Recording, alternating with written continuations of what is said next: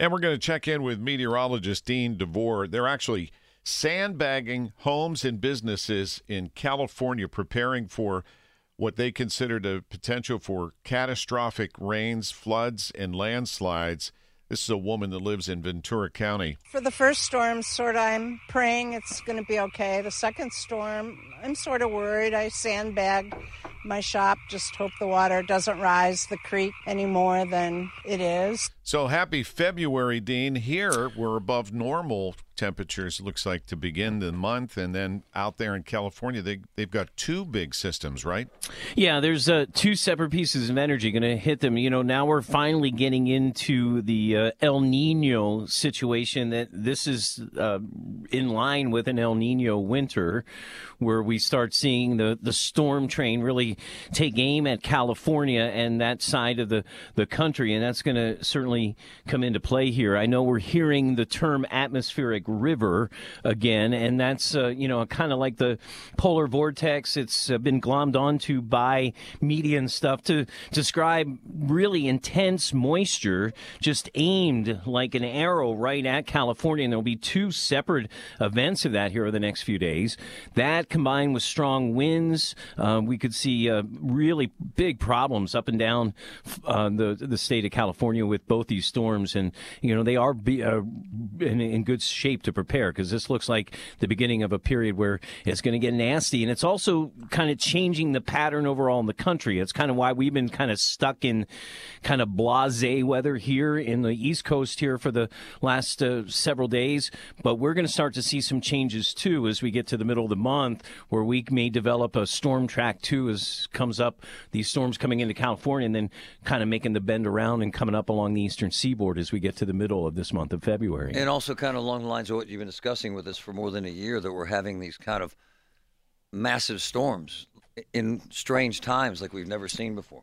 Yeah, and they all ramp up because it just seems like we're into a time of extreme weather in the area here where things come together. We get big swings in temperatures, and we bring temperatures to bear that we're not used to at certain times. We get these big warm-ups. Towards the end of winter, we see those fluctuations in temperatures, and that's what drives big storms. It was along the eastern seaboard. How many storms did we deal with over the last couple of weeks up into either the Great Lakes or up over us or up along the East Coast, and the storm track was there. Now it's shifting to the west, so we've been quiet. But, telling me, my long-range folks, to keep an eye now as we get to the middle to end of this upcoming month. Those cold air pockets will start coming back towards us and start creating opportunities for some storms more along the East Coast as well. And talk about erratic and massive change.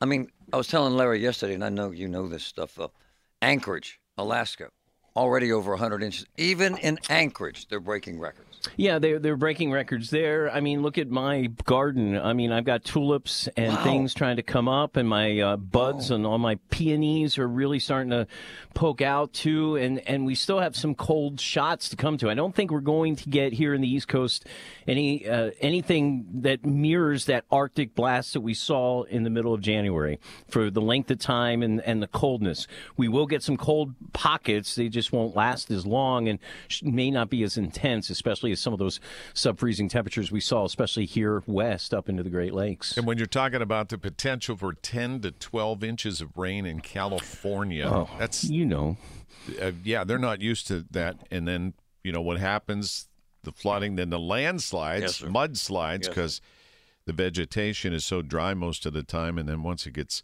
soaked, it just all kind of collapses. You ready for your big day tomorrow, brother? See? Dean, let me ask you the question. Groundhog!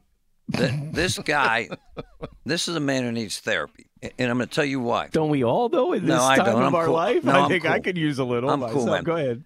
Tell Mr. Dean how many times you've been to see this stupidity. 25. Dean. This is your 25th or this is 26? Well, I'm not going up. Oh, you're not? This year, no. He's having okay. DTs. I'm sad for you because, this is... Marty didn't want me to leave him. Hey. Hanging. I can understand. I can't. I used to try to figure out whether the thing could see its shadow based on sky cover. I just know that, we've got clouds aplenty through today, tonight, and even into tomorrow morning. I think overnight there's going to be some drizzle or some light showers, and I think by the time we get ready to see the shadow situation, there's still maybe some flurries up on the knob. Not terribly cold, temperatures in the low to mid 30s, so it shouldn't be a bad day up on Gobbler's Knob for those who are going. Have you ever been? I have not, so maybe we should do that together. So we talk about that every year. You guys enjoy yourselves. We'll kidnap Marty. All right, ain't happening. Stop at a dispensary along the way, and we'll go. Marty will be fine. We'll give him an edible or something, right? 7 of them. We'll see what transpires. All right, Dean. Thanks. Have a great morning. Stay safe, everybody. Meteorologist Dean DeVore at Accuweather's World Headquarters.